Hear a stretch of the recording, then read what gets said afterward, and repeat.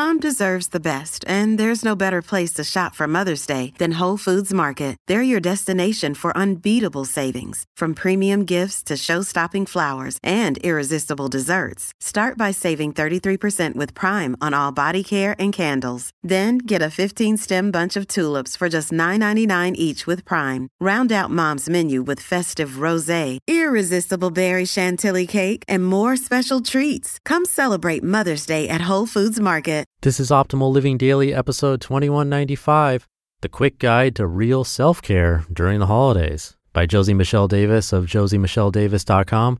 And I'm Justin Malik, your personal narrator, reading to you every single day of the year with permission from the authors.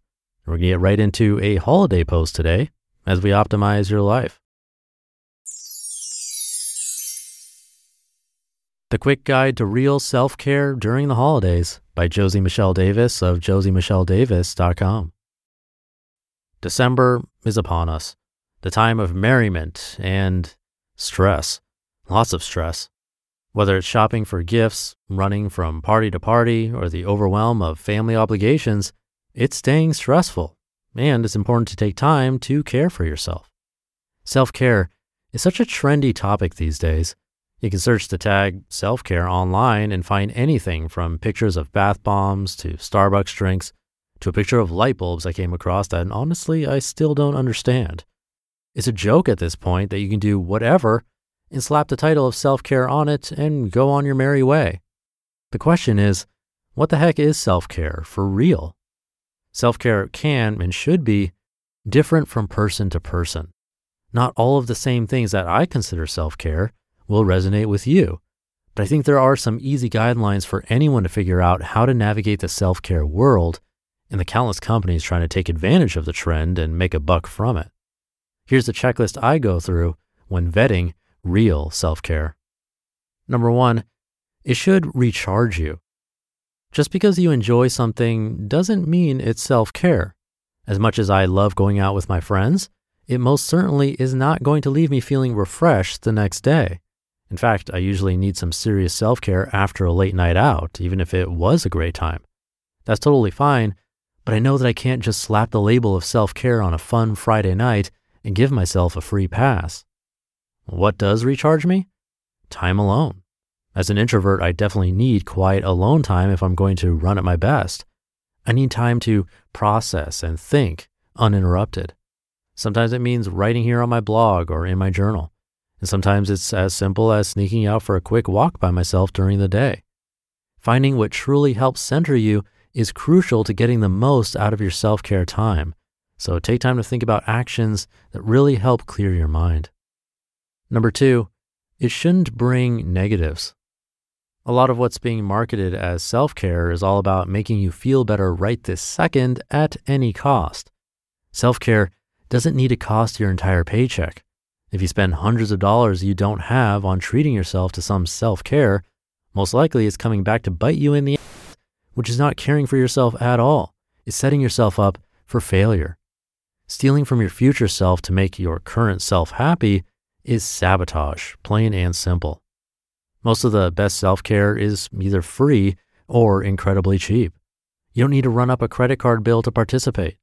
Journaling is proven to help lower stress and think more clearly. Don't think you have anything to write about? Make a list of all the good things in your life. Even on days when I feel like I have nothing to journal about, I take 3 minutes to write down any and everything I have to be grateful for. Just that little act can help refocus your mind, and it's totally free.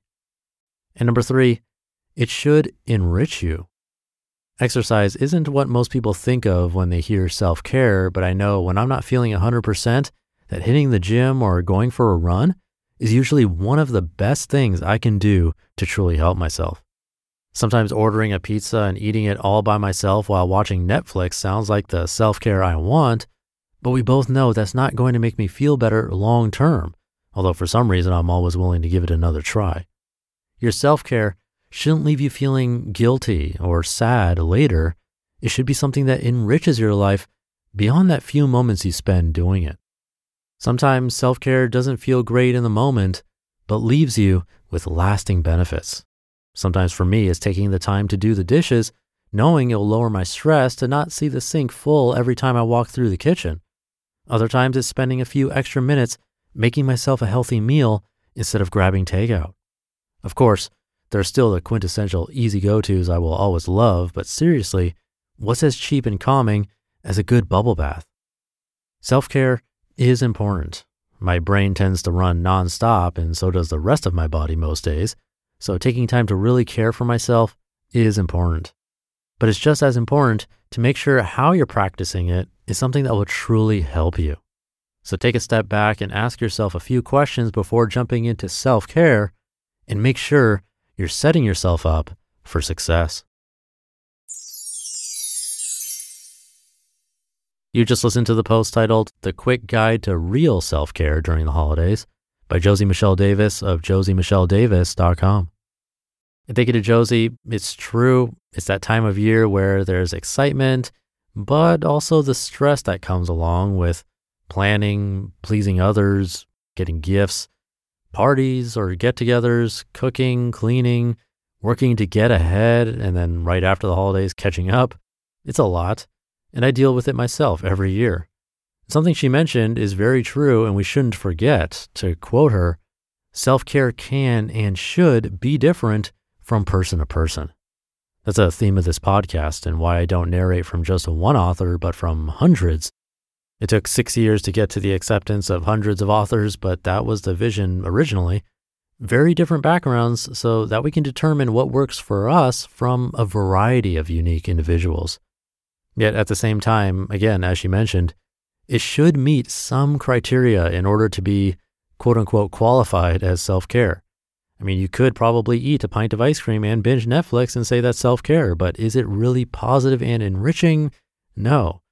And not that binging Netflix once in a while is wrong and should be avoided permanently. I don't believe that either. But understanding that that's not exactly what self-care is about is important. Self-care can and should really be something a bit bigger.